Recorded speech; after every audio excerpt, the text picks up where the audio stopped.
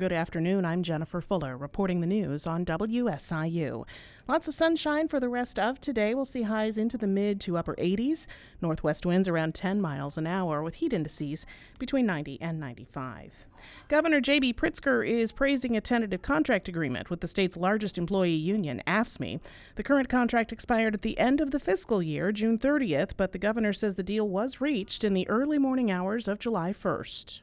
We're pleased. We have great state workers in the state of Illinois. They do terrific work for the people of Illinois, and it's important that we reach an agreement and one that is mutually satisfactory, both for the workers of Illinois, the state workers, as well as for the taxpayers of Illinois. Details won't be released until AFSCME members review and ratify the deal. The current contract will remain in place until that happens.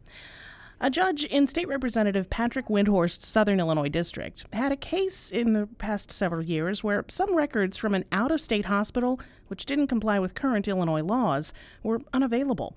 Because of that obstacle in current state law, it created problems for cases moving forward. And because of the situation, Windhorst, a Metropolis Republican, sponsored legislation which would make the process easier.